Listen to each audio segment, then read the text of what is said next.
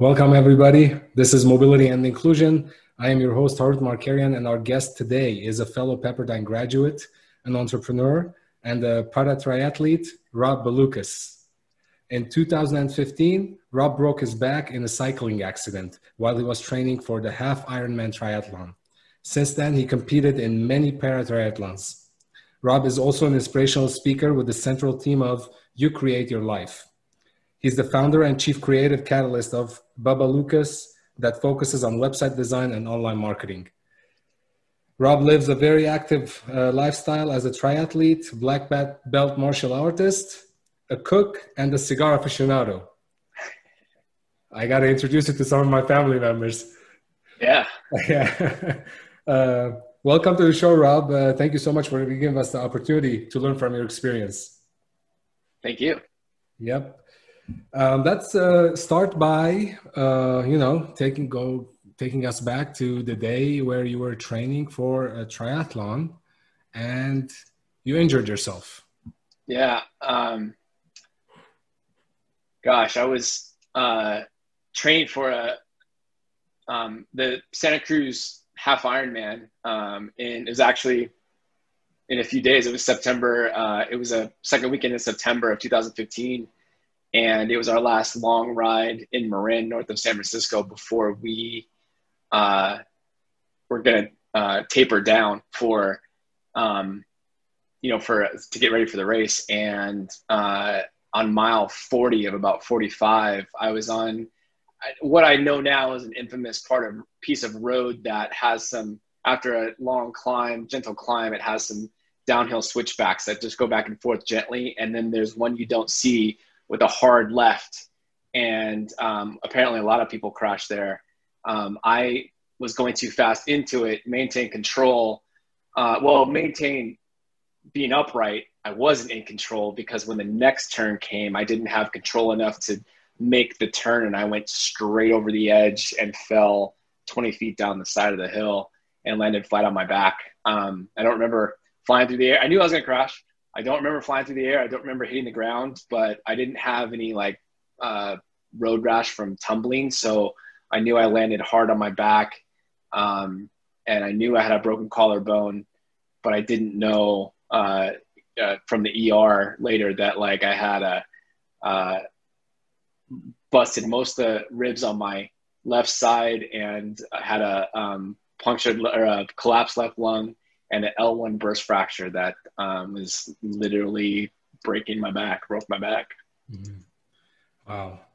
That's intense. I remember I love riding road bikes, and one time I did lose control, but by the grace of God, I didn't. My bike slipped, did it like a zigzag, but thankfully I didn't fell off it.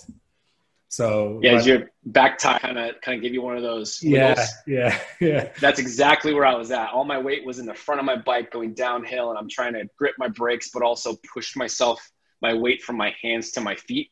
Mm-hmm. And I just didn't have enough road in front of me to do that. It had happened to me before, but I had enough road in front of me to correct. Yeah. But I would say, as a fellow cyclist or even, bike, it's like you kind of have it, I think, in the back of your head that at some point you're going to pay your dues from a fall, from a crash, get some road rash, get a few raspberries on the, on the elbow, forearm, at worst, get hit by a car, hopefully it's minor.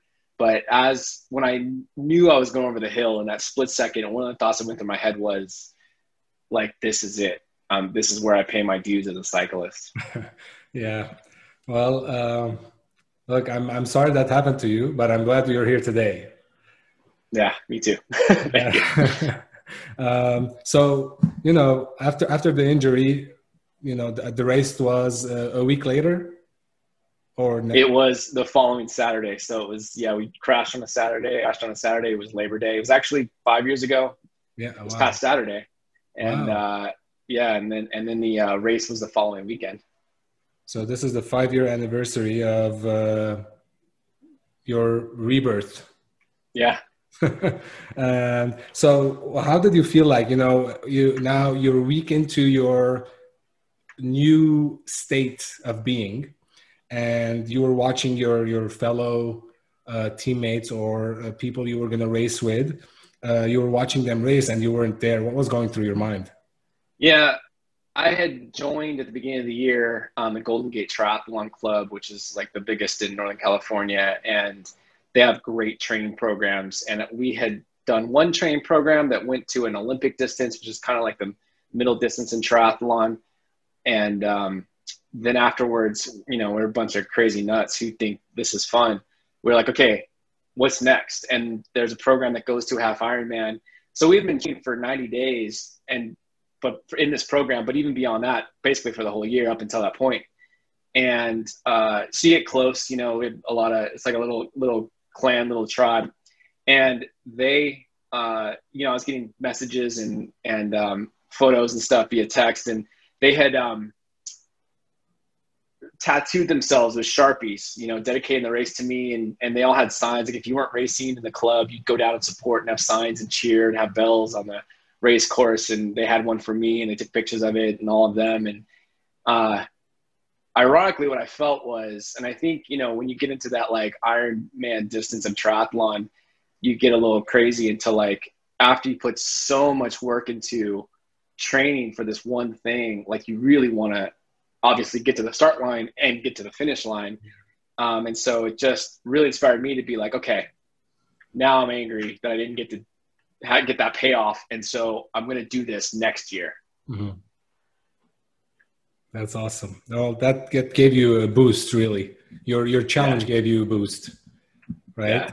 Yeah. I don't think it was like, no, I didn't have a doctor that told me you're never going to walk again, which I thought was actually, even to this day, like a really smart thing to do. They kind of they told me the facts, and they told me that they let the severity of the situation, come in its time, into my consciousness, so to speak. Yeah. And so at that time I was a little like, yeah, I'm going to be walking the year. Like, let's do this PT, get it done, fix me up, and let's, get back to training. And it kind of washed over me over a month or so that like, this is going to be, this is going to be a longer runway than I thought. Yeah. Well, what's the status now? Is there, I was going to ask you, how did your recovery path? How was your recovery path? Obviously you got injured, then there's things started settling in your conscious mind that, okay, this is your new reality right now.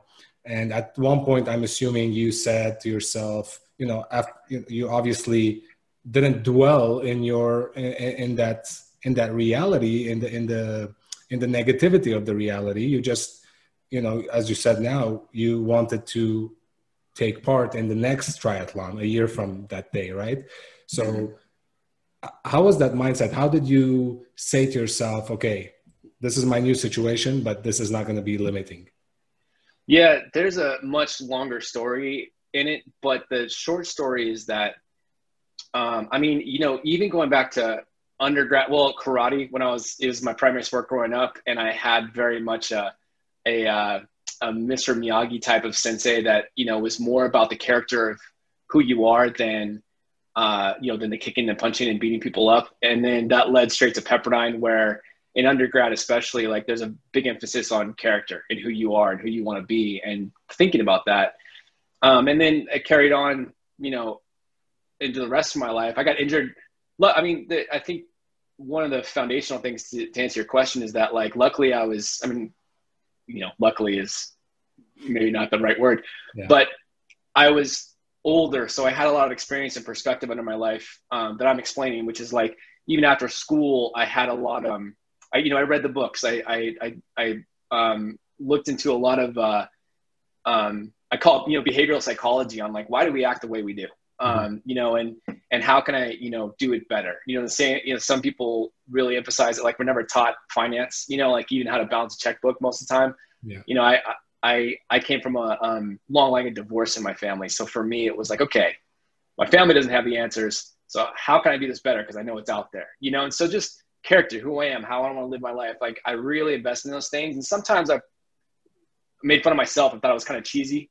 But when I was in the hospital night after night, I really realized like all those things really mattered when the crisis hit, you know, when poop hit the fan, like, you know, all those little life skills, I call it mental judo, ways to like realize that, you know, these, like how, you know, how, like the way I looked at it is like, I know, like I saw it as, I saw depression and anger and all those different things.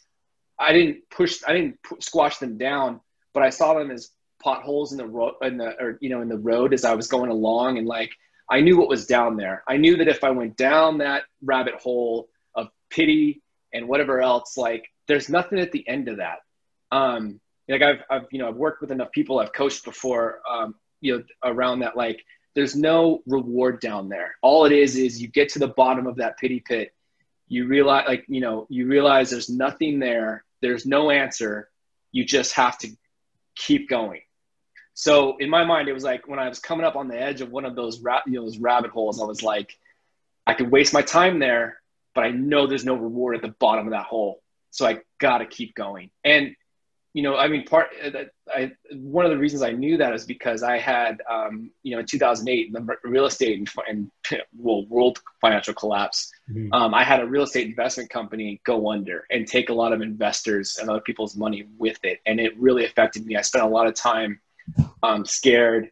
I had to go bankrupt, and it really affected me. And I wasted a good number of years wandering because I was just so shook by that experience.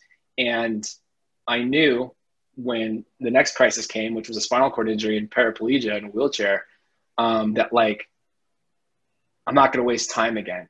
Yeah. You know, there's a through line there for me that like, I need to flesh out around like the experience of being shook and just letting it affect me for years in my early 30s. Like I already had that experience to know, like, there's no answer. There's no explanation except for that. Like you have to take the lumps, learn your lessons, and keep moving forward, and hopefully do it better next time and play smarter. Absolutely. Absolutely. And now that you're talking, I was listening to an interview with Jay Shetty. You know who he is? Mm-mm. He's a former monk. He's I think British Indian descent. He's a former monk, and he's not a monk anymore. And he was talking about how people dwell on their previous experiences, and they say, "Oh, I wish I could go back to the days where, you know, I could do X, Y, and Z, right?"